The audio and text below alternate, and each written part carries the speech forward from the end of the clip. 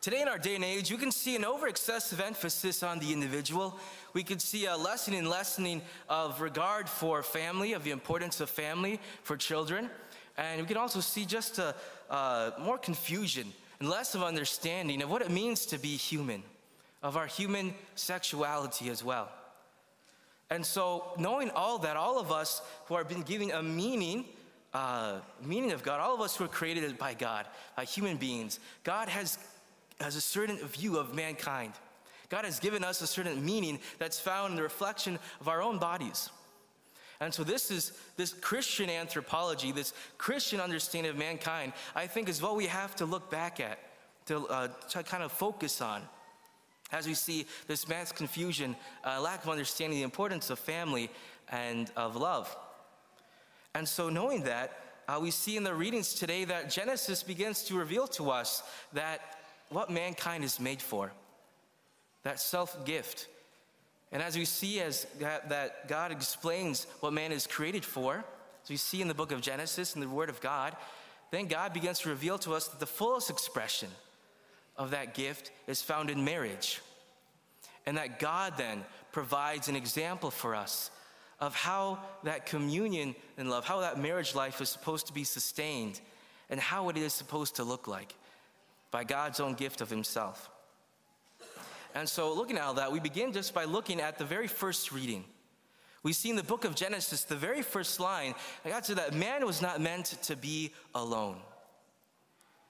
Gaudium et Spes says that a man which is created for itself can only find himself by a sincere gift of himself. To put it another way, mankind, by being human, our human nature, we are not meant to be alone, but we are meant to be in communion with another. We are meant to give of ourselves, of our whole person, fully to another. And this can be found in the very anatomy, in the very language of our bodies. Because we know our bodies can speak a very clear language. For example, I may wave and say hello, and I may wave and you may understand that very clearly as me saying hello. And take away a few fingers, a few digits, and I'm saying something completely different. And so we know that our bodies speak a certain language. And so the language of our own bodies, the way that God has created us, it speaks and tells us of that very same reality, that we are meant to be in communion with another. We are meant to give of ourselves fully out of love for that other. And we see that perfectly fulfilled, I should say, in marriage. Looking on deeper into the book of Genesis, Adam is not able to find a suitable partner in all the created things of the world that God is giving him until God creates Eve. And Eve, who is Adam's co-equal. Only in Eve, woman, that Adam finds, flesh of flesh, bones of bones, Adam finds a suitable partner for himself. For Eve, and that's for Eve, taken from the rib of Adam, the side of Adam, it's meant to symbolize that Eve is Adam's co-equal. The only one capable of receiving Adam's gift of self and reciprocating. For if, in the symbolism of Genesis, if Eve was taken from above the rib of Adam, they say that Eve, that woman, is superior to man. But if she was taken from below, that means that she is inferior to Adam. But the fact that she's taken from the side, from the center, it means that she is his co-equal, his partner. And so we see that as Adam and Eve, as God says that man should leave his father and mother and be joined to his wife, and the two shall become one flesh, as Adam and Eve come together in that communion of love, we see that's the fullest expression of our friendship to one another, what we're called to do as human beings, to give ourselves as a full gift. But to become one flesh, obviously its most obvious symbolism is found in the marital act, but is meant to be expressed outside of it as well. For flesh here in the biblical context is not meant to be to the exclusion of the spiritual. And so in matrimony, in marriage, in that loving communion, fidelity is meant to be expressed. A growth in that friendship and love, of focusing on the other and giving of oneself to the other. But in order In order to make this fullest expression realized, in order for us to truly be able to give of ourselves to another, we need to be able to sacrifice. And that is the key for understanding ourselves and the gift of ourselves, especially the key to understanding marriage as well, is that sacrifice needs to be in place. And not just any sacrifice, but sacrificial love. And God himself has provided for us this example for all of us, and especially for those in matrimony, what that full gift of self is meant to look like. We see that in the second reading. Of course, we see that we're a reminder of how God has lowered himself lower for the angels by taking on our humanity and giving himself to us on the cross. Now, God could have just spilled one drop of his precious blood, and that would have been enough to have saved us.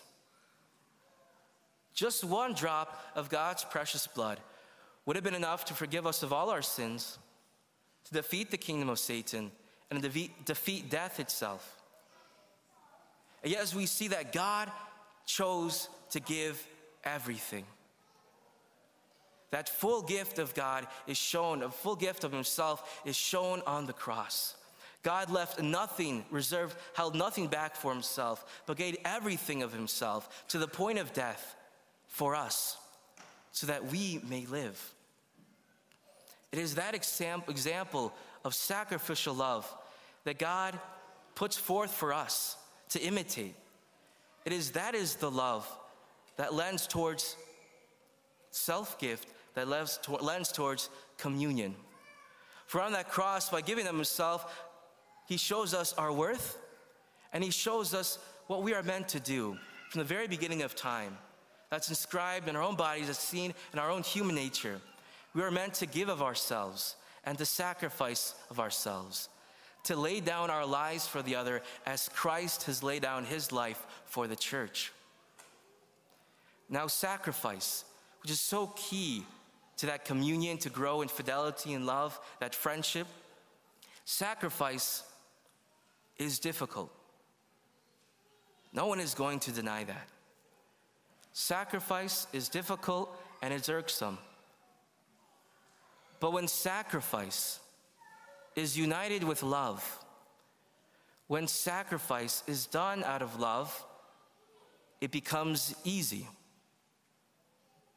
And as we grow in our love, it becomes easier. But when that sacrifice is united to perfect love, when that love becomes perfect, then sacrifice becomes a joy. Sacrifice alone is difficult. Loving sacrifice makes it easy. And when that love becomes perfect, it becomes a joy. And that perfect love is what we are called to imitate on the cross. It's that full gift of ourselves, of laying down our lives for the other, for all those around us, for our friends, and most specifically as well, that gift of self in marriage. Full gift of oneself, that sacrificial love on the cross. And so knowing that plan for our lives, knowing the great example Christ has set out for us, the question, the challenge I want to propose to you is this. I want you to find one way in which you could place the needs of your spouse first before yours. One way in which you can begin to offer or begin to see and find a way in which you could place the needs of your spouse first. And that needs to be reciprocated.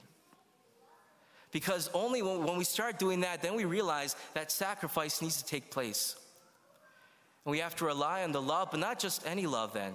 Because when we begin to engage in that sacrifice, we see the difficulty, then we know we need to rely on the graces of God that comes from the sacrament of holy matrimony. And so that's my challenge for you. And also an invitation, as we heard from last week's homily from Deacon Dave Kerrigan, also an invitation to have recourse to that sacrament of matrimony, any of those who find themselves in a civil union as well. And that God has provided the key to that fidelity, to that love, to that growth in communion with one another. The graces that come from his cross through the sacrament. And so that is my challenge for you. Find one way to place the needs of your spouse before yours. Of course, to come together and to pray before the Lord. Because God has said in the gospel, so that they are no longer two but one flesh, therefore what God has joined together, no human being must separate. As the couple pledges themselves to each other in marriage for lifelong fidelity and love, so God pledges himself to them. God, who has given himself and reserved nothing for himself, pledges himself to all those who have recourse to him. And so that is what is available for us. So we know that man is not meant to be alone. Any act that reserves ourselves from giving of ourselves is only a path towards loneliness. Any act of selfishness is only an act that leads us towards being alone, even in married life. But when we begin to give of ourselves, begin to offer our sacrifice and join our sacrifice with the perfect love of God, then we begin to find joy in our lives.